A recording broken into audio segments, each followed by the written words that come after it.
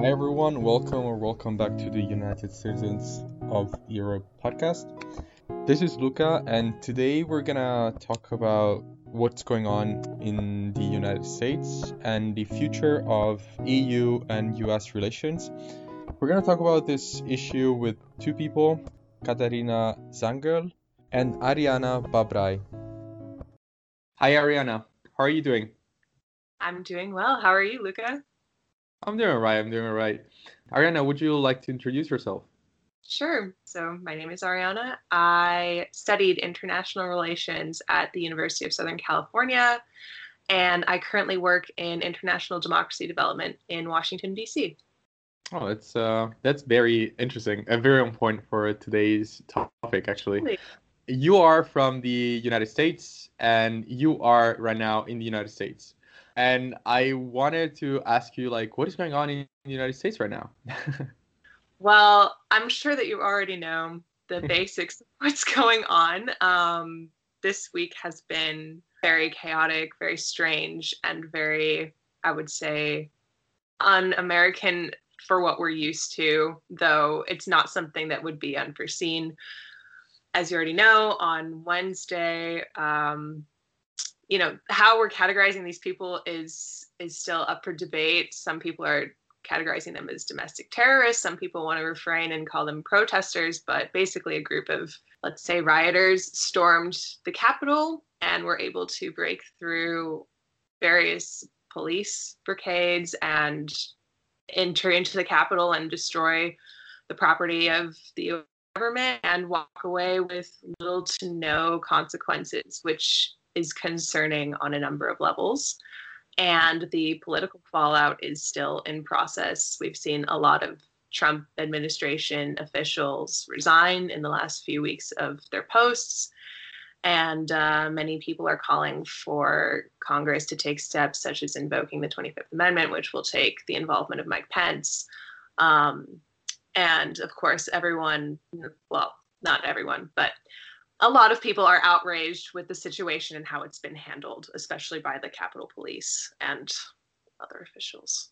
There has been anti-Biden sentiment, but in general, there has been a sentiment of these elections being rigged, or ever since, even before actually starting the elections, Trump was saying that something might happen and he might not win, and that will be because everyone is going against him. Right. And this kind of sentiment, then it means that it's been growing in the past, and now it kind of led up to this. How is the situation in the United States? Like, how is it possible that from small tweets and discourses we arrive to looting Capitol Hill? Yeah, I think that's the question on everyone's mind. How did we get here? But I think that this kind of even started already before the 2016 elections, right? This is kind of how Trump was able to mobilize a very extreme faction of the right wing by saying that there were, fraudulent elections and everything is rigged, and especially the argument that, for example, illegal immigrants are voting multiple times for dead people, just like outrageous claims that have no base, but have a base within the far right, which more and more we can see basically functions on an entirely different platform and reality than the mainstream. And so for them, it's kind of like people who believe in the flat earth theory, that you're able to just completely, reprove your own point by using information that no one else actually really believes in. So for them, when you say things like, yeah, here's proof that illegal immigrants are coming in and stealing things from us, like our votes, and voting multiple times, or Democrats are voting for dead people, it's just like an echo chamber that it just keeps repeating until it kind of becomes true for them. And that's true for other messages too. Like there's, rumors that Antifa is the ones running, the actual looting, and that's just absurd and baseless. But I think, to go back to your initial question, this has been building up for years, and we've seen the rise of increasingly more and more fake news sources. And it's just been continuously echoed and then picked up also by Fox News. And I think that you can't underestimate the role of Fox News in all of this, which is the most mainstream source that has been reiterated. And a lot of people have Fox News to start their own, channels that re-spouted out all of these theories that are baseless. And I think when you have enough people saying it, then certain people start to believe it. And yeah, when you have the president of the United States standing up on a podium right before the confirmation of the president-elect saying, we need to walk together to Capitol Hill and stop this, and you have so many people already mobilized, then what do you expect is going to happen? Oh, yeah, exactly.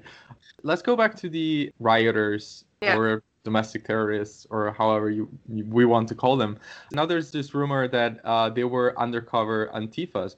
Yeah. When actually, the thing is that it's kind of crazy to me, because we saw their faces, and people already recognize them as leaders of some far right groups. So how can they still continue to foster this kind of belief? Because, for example, in Italy, there were some people, again, that believed this kind of fake news, that started sharing some images of these people saying, oh no, but they were also at some Black Lives Matter movement, so protests. So it means that they're from they're part of that movement that just went there to have a riot or whatever.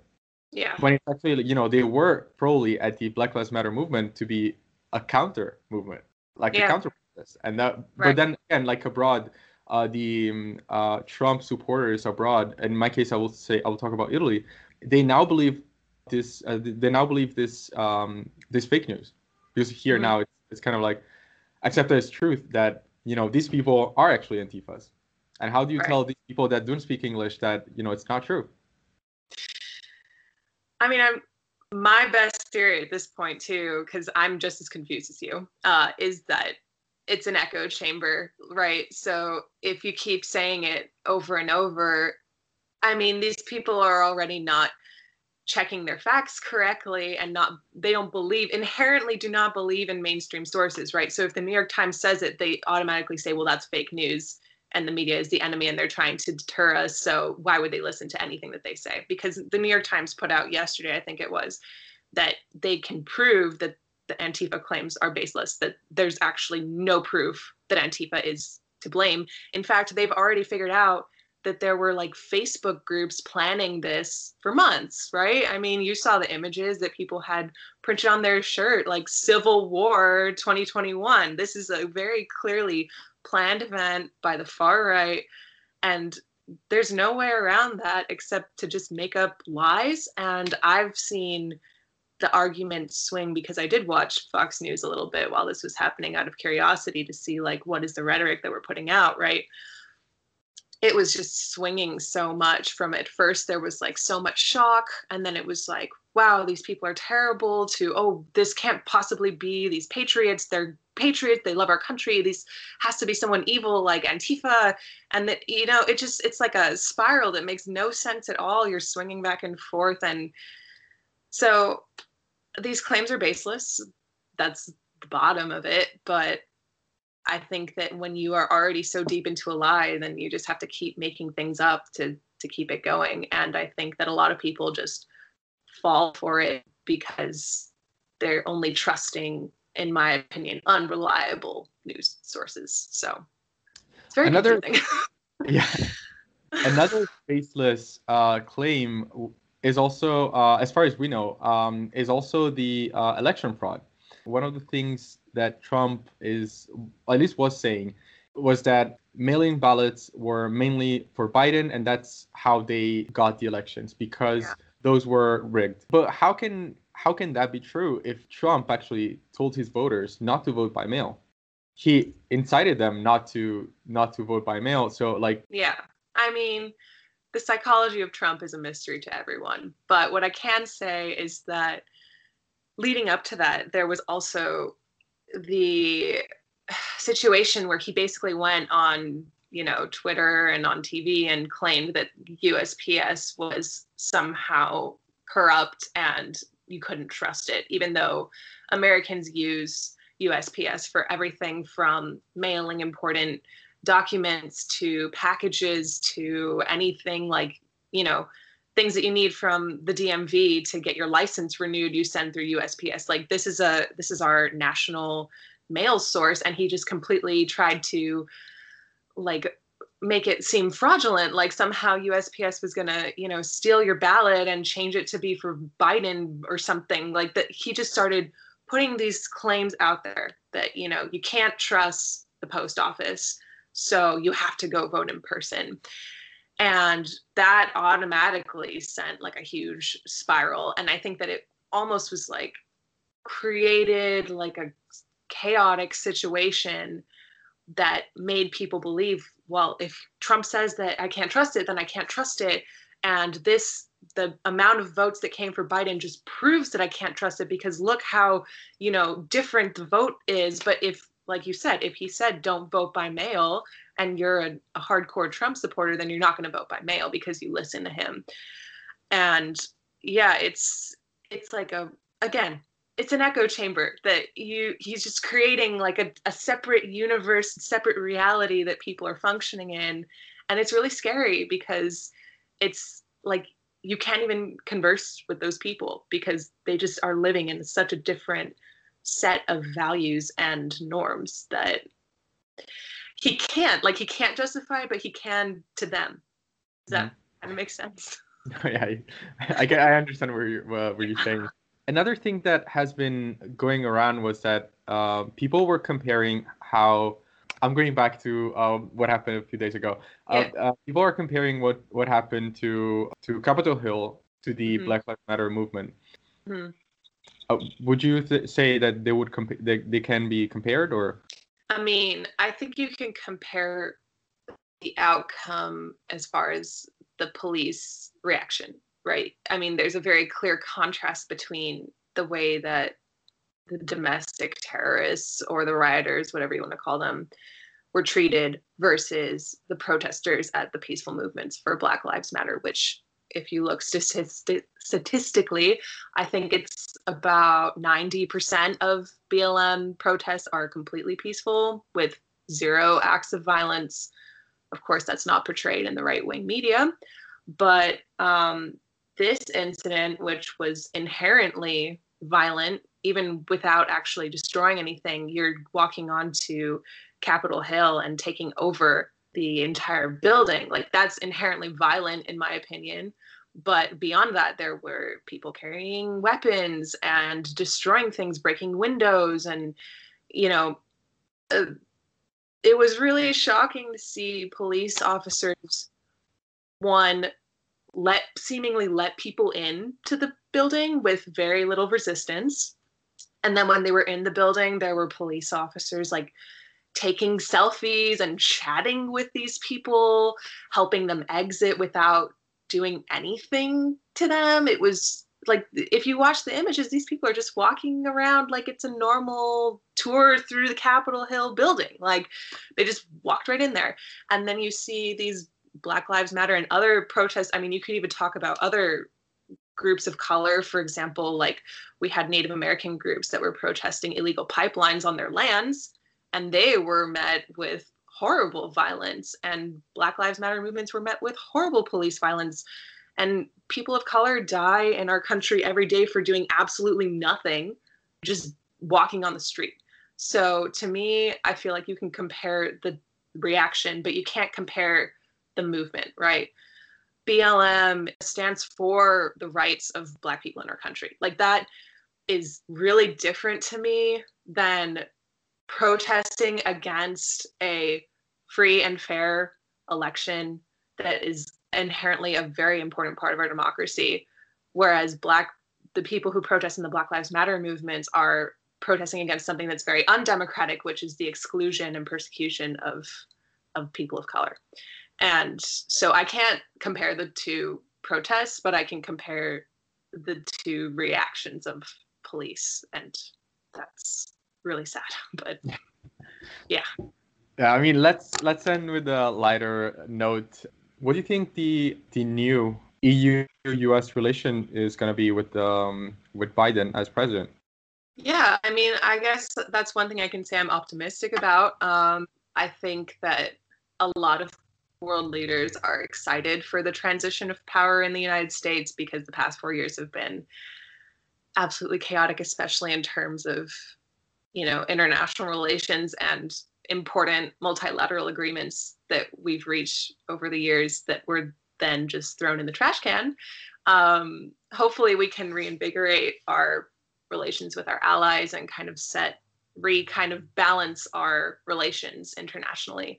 As far as Europe, the only situation in Europe that I would be kind of concerned about is how this will affect countries which are moving in a illiberal direction. For example, Poland and Hungary. I haven't seen the Polish or Hungarian government come out explicitly against anything that's happening, whereas I've seen a lot of Western Europe and other countries within the European Union come out and say what happened on Wednesday was horrific. This is not something that we condone, and we are looking forward to the next administration. So I think as far as like EU-US relations, I see growth and positivity and hopefully a restoration of where we were and a continuation of our relationship. I worry within the EU about individual countries, but at the same time, I don't think that that's necessarily the biggest threat at this point too. Thank you very much for this interview. It was very, very nice. Yes. Hopefully we'll have some more positive topics this year. Yeah. Bye. Bye. Hi, Katerina. How are you? Hey, hi. I'm fine. The new year started and I kind of went in with it, let's say, with great hopes for it to be better than the last. How are you doing, Luca? Yeah, I'm doing well. Yeah, I'm also trying to see more positively this new year and with more hope. Okay, so Katerina, would you mind introducing yourself? Yeah, so my name is Katharina Zangerl. I'm from Austria. I have studied political science in Austria, in Belgium, in England, and I'm now working in the Innovation in Politics Institute. Oh, that's so cool. So you are a great fit for this episode. So let's start talking about like the current situation of the United States. Like the transition between the presidencies from Trump to Biden is not the easiest. On January 6th, there was an attempted coup by the right-wing mobs, and Trump kind of fueled a little bit of rage by saying that the election was rigged, and let's say like really fueling the sentiment against Biden and the whole election system in general. Yeah, I agree. I want to say that I think it's super interesting because actually in the US you have a rather, I would say, strict and quite fixed system when it comes to transition of powers. So usually you have also with dates. When you do the elections in the US, it's always the second Tuesday or the first Tuesday after the first Monday in November, and the inauguration of the president is always the 20th of January and so forth. Mm-hmm. So you really have a clear power, like a clear period of time when power gets transferred to another administration. And this is usually also between November and January is the time of orderly transfer of power in the US.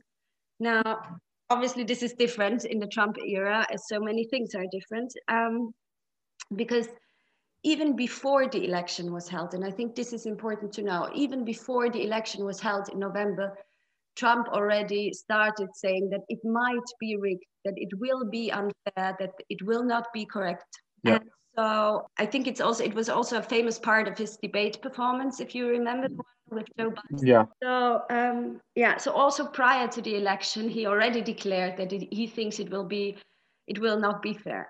And now the election were held, and as far as we know, there is no evidence whatsoever that they were not fair and that they were not correct.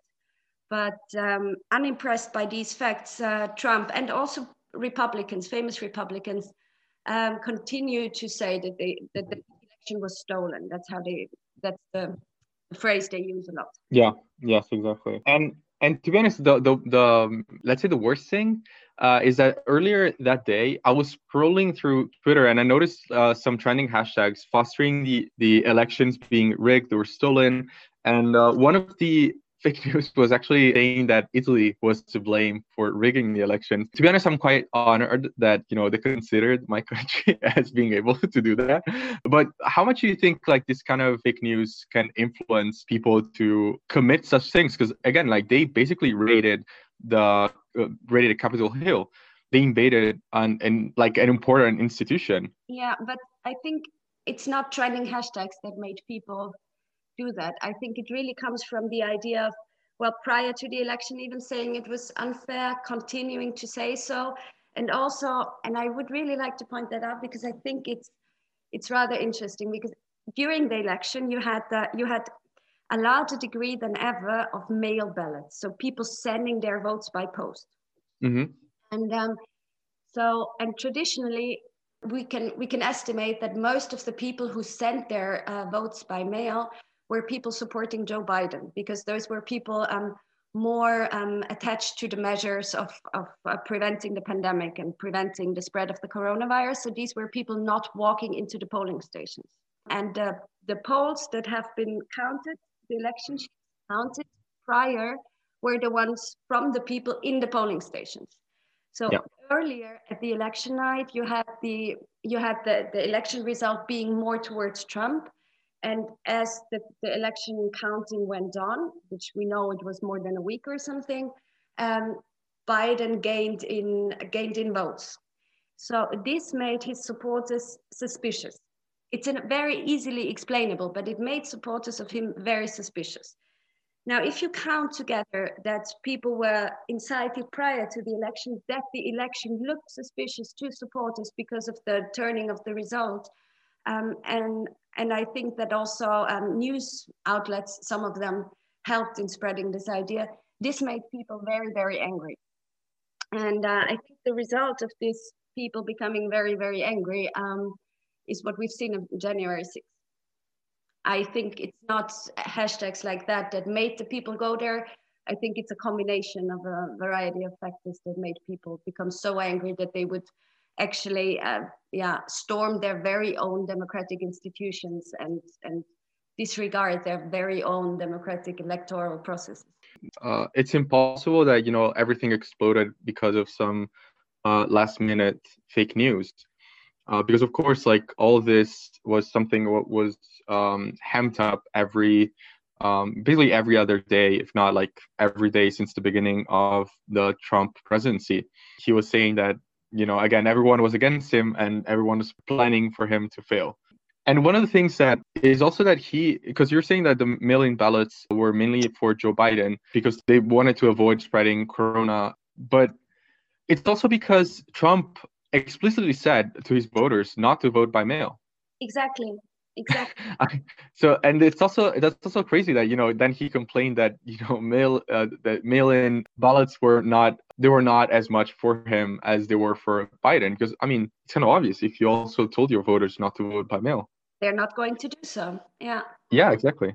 So another fake news that was going around is also that the terrorists that invaded Capitol Hill are undercover Antifa, even though most of them have already been recognized as leaders of QAnon groups or just far right-wing groups. Why do you think people cannot accept that this is a result of polarization and bad administration of the country? Yeah. Also provoked by, their own president or former president now, Trump. Yeah, I think it's super funny because in Austria yesterday in the evening we saw that there's this super famous guy who was dressed like a Viking or something. You remember him? Yeah. He's in all the photos. And he has actually been interviewed by an Austrian news channel a few weeks ago as a famous Trump supporter. So we already know this guy in Austrian TV because he gave this super crazy interview. And now he's even more famous. Anyhow, I believe, first and foremost, I think that there's a variety of groups and communities and different kinds of identities that have been part of this terrorist attack, if you want to call it like that, on the Capitol Hill on January 6th. But I believe what all of them have in common is that they're Trump supporters.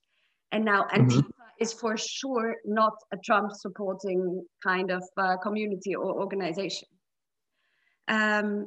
Trump actually picked out Antifa not the first time to blame for something. He used them many times already. I think they're an easy target for him because they are not a formalized organization. So there is no press officer of Antifa who could stand against accusation. It's very easy to just name a random community and say they're to blame for it. They cannot defend themselves. And the second part of your question, I would like to really say, because you say that people cannot accept, I think that the majority of people in and outside of the US understand very clearly that this terrorist attack and this storm at the Capitol is the result of bad administration, is the result of depolarized society. I believe that the majority of people really understand that this is not some kind of okay thing to do. And also I really think that this is what we've seen on January 6th is not American society. It's a part of American society that we've seen, but definitely not the American society. Mm-hmm. Yeah. Do you think this something like this could happen in any EU country? Well, I think that's a really good question. Let me answer it like this. I think what we are seeing in the US is basically the result of a populist in power with a very high degree of popularity amongst his supporters and an extreme, let's say, talent to make people blindly and loyally follow him, regardless of whatever crazy things he says and does. And I believe that, at least right now, I don't see, and I hope I'm really right, I don't see a player in the EU that has, let's say, that disinterest in destroying their very own democratic institutions and this, let's say, populist ambitions to ignite any coup d'etat of that sort. That doesn't mean that polarization, conspiracy theories, or right-wing populism isn't a danger in EU countries. It definitely is. But right now, I don't see anyone in power in any of the EU states where I would think he or she has the, let's say, interest or ambition to do something like that. What we do have in EU countries, as we can clearly see, democracy is definitely in decline in countries such as Hungary and Poland, where we have really problematic anti-democratic activities going on, also started and pushed forward by governments. Mm-hmm. We see countries where right-wing populists were in government and used their time in power for polarizing messages. I believe Austria and Italy are among those. But yeah. Right now, I don't see an European Trump, which could change any minute. Nobody saw Trump coming in 2015, and in 2016 he was everywhere. So yeah, but currently I don't see. Do you think there is someone in the EU that would be? To be honest, kind of like Trump, I don't know, because of course we know of Orban and Duda with Kaczynski, but I don't know. Like, I don't know if there is like someone like Trump.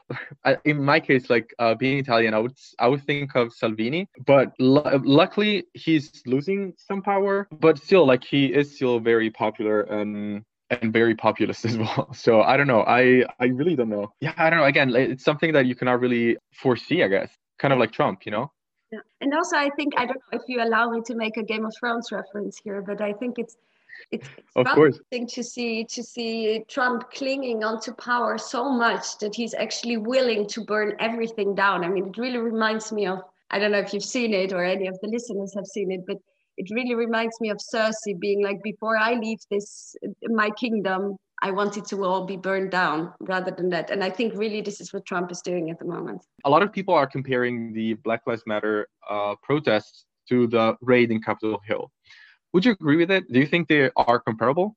No, I don't think a lot of people are comparing it, and I really don't see how they are in any way comparable. I'm really not creative enough to find similarities, I think, because, well, Black Lives Matter is a social movement. Actually, it's much older than what we know. We think that it has become very famous last year in May because of the murder of George Floyd, but it's actually, the slogan is around, I don't know, 8-9 years old or something like that. And it's a protest against police brutality, more or less. And the discourse of Black Lives Matter let's say, comes up every time another very famous a case of police brutality becomes nationwide attention in the US. So it's actually, Black Lives Matter is a social movement against racially motivated violence. Now, the whole Trump supporters mob attacking the Capitol kind of group, community, whatever you want to refer to, it has a totally different origin and it has a completely different purpose. And I think it can, be more compared to kind of a fandom, kind of a groupies of a celebrity with completely blind loyalty to this personality rather than a political movement, which might be a very, let's say, difficult statement to say that the Trump supporters are not a political movement, but I think they have not really a vision and an idea for their society, rather than they think Trump is right and I'm going to do whatever he says, which I don't think is per se a very political community. So I think also that this Trump supporter mob is rather different in their way of, like, there are some people in there who are really just fans of Trump. I mean, we should not forget that he has been a celebrity for I don't know how many decades already, so very well known. So I think there's a lot of fans of him as a person. There's definitely completely racist and anti-Democrats, and in the US the term white supremacists part. And there's also a lot of conspiracy theorists in there that say people have, I don't know, there's this whole idea of there's a cellar where children are tortured, kind of conspiracy theorists people. So I think per se it is not a movement that has one idea and one issue they run against. It's just a lot of people that have different motives to be there, but they're united in their support of Trump, I think. Yeah, they are just united by supporting Trump, but in general, like there are a lot of different groups. But that's the thing, like he did give voice to these groups that otherwise would have passed like unnoticed in maybe with another like Republican president, I think, and I hope. Let's now talk about the EU-US relations. With Trump, the whole relationship between the new continent and the old continent was very unstable and very tense most of the time. And now we're going to have Biden in a couple of weeks. What do you think will happen? That's a good question. And I think we can clearly see that Trump's foreign policy has just not focused much on the EU. The EU-US relations, or transatlantic relationship as we call it, have suffered definitely under this presidency. There were super famous disagreements on policy issues like the Paris Climate Accord. With the withdrawal of the US under Trump, Biden already said he's going to rejoin this agreement. There has been a super large disagreement on Iran policy. The EU has been very active in establishing the Iran deal, and Trump has completely disregarded this. There have been trade issues with the European Union and the US, where Trump many times went on conferences or press conferences or kind of rallies where he talked about how unfair trade practices between the EU and the US are. So I think that Biden will definitely try to have a better relationship with the EU. Also, the difference, I think, can really be explained in the sense that the EU rather as an enemy or a competitor on world stage, whereas Biden, who comes from a different government era, right? He comes from the Obama era, where Obama always treated the EU an ally on world stage, not a competitor, not an enemy, but an ally, not an equal ally, not an equal partner, I would say, but an important ally to please now and then. And I think that Biden will do that in his foreign policy, and in his relations to the EU will try to have strong relations and interest in the EU as a player. Do you think now Biden can actually treat the EU as an unequal ally? Because now they have a lot of things to make it up for. But I don't know what you would mean with to make it up for. I mean, in the end, you have every foreign policy you can look at as having a core interest, and most of the EU's core interests are more in the European neighborhood, let's say, the MENA region, Northern Africa, Sahel region, speaking the Caucasus. You have the Western Balkans, which are complete EU foreign policy interests, and they are not so much US core foreign policy interests.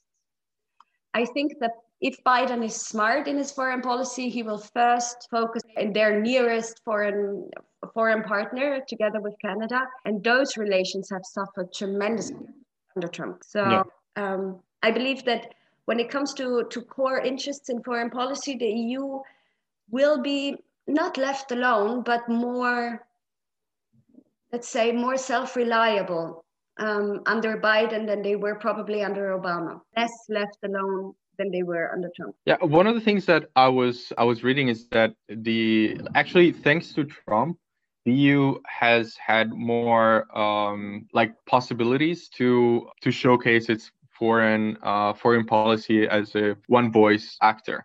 And again, as we were saying, like also with the Iran deal, because the EU had to step up because the United States didn't want to really continue Obama's deal, because that's what was basically described as. And let's say also with the Paris Agreement, because now with von der Leyen really stepping up the Green Deal of the European Union, is also showing again that the EU is a one voice actor and wants to become an international player as well as one aspect of foreign policy that Trump was driving was that other nations and other, like we are in the European Union, other organizations have become more confident in running their very own foreign policies, which is also completely actually against an interest that the US has had basically since the Cold War, because what the US was incorporating other countries in their sphere of influence so that they can speak at the forefront, but speak for many other countries when it comes to foreign policy. Now, through Trump, this has dispersed. And the EU is now definitely more confident, but also still, we should not forget that foreign policy is a rather limited EU competence. So it's not the EU's core competence to speak for all the member states in foreign policy issues. They do in some ways, but not their most powerful, EU's most powerful competence. But anyhow, because of the disruption in the traditional relations between the US and EU, the EU kind of has had to come clean with the fact that they cannot and should not completely rely on the US when it comes to foreign policy and defense policy. I think defense policy is very interesting when we speak about NATO, which is, well, not the EU, but it is a military alliance, and many EU countries have had on NATO to do their defense policy. And because Trump has been rather, let's say, skeptical about NATO and wasn't really sure why the US is paying so much in order to sustain NATO as such. Also, the EU's defense policy got more elaborated and more discussed about than it was prior to Trump. That was also another good point, that now there's more discussion around a EU defense mechanism, which was always put aside as a topic, but now it has become a main discussion because of Trump. And I really hope that we continue with this discussion and something can come out of it. I mean, you never know who's going to be next president of the United States. So maybe after Biden, there's going to be Trump 2.0 or someone like him. So I want to conclude this interview with a personal question, which is, as a European Austrian citizen, what else would you want to improve in the EU-US relation? That's a beautiful question. I think the future of the relations will also be very much dependent on, or will be something that we can call a post-pandemic relationship.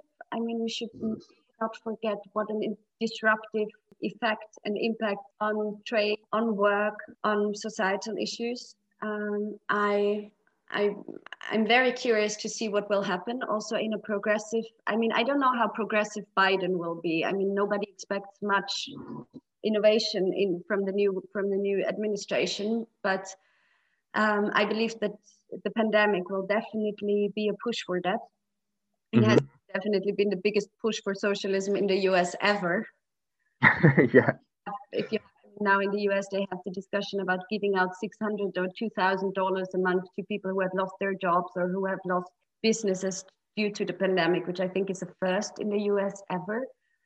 Also here in Austria, we have a really high number of people who are now paid by the state. It's because everything changed in economic terms. Yeah.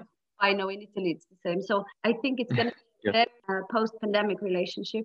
I don't know what I would hope for. I think I would really hope for a better understanding on how to bring society together and how to bring people together and how to find a common understanding of what do we all understand under democracy and what do we all understand under patriotism in a non-violent form. How can we regain respect for traditional separation of powers, which I think has suffered a lot. So I think there's a lot of things that we can improve, and I hope we do so. Oh, that's very nice. A very nice conclusion.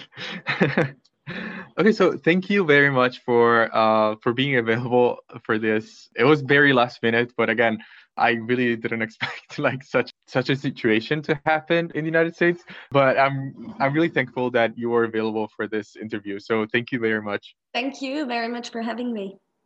Thank you everyone for listening. I hope you enjoyed our episode. Make sure you follow us, you rate us 5 stars on Apple Podcast, and make sure to follow us on Facebook, Instagram, and our Twitter. You can find us as United Citizens of Europe. See you next week.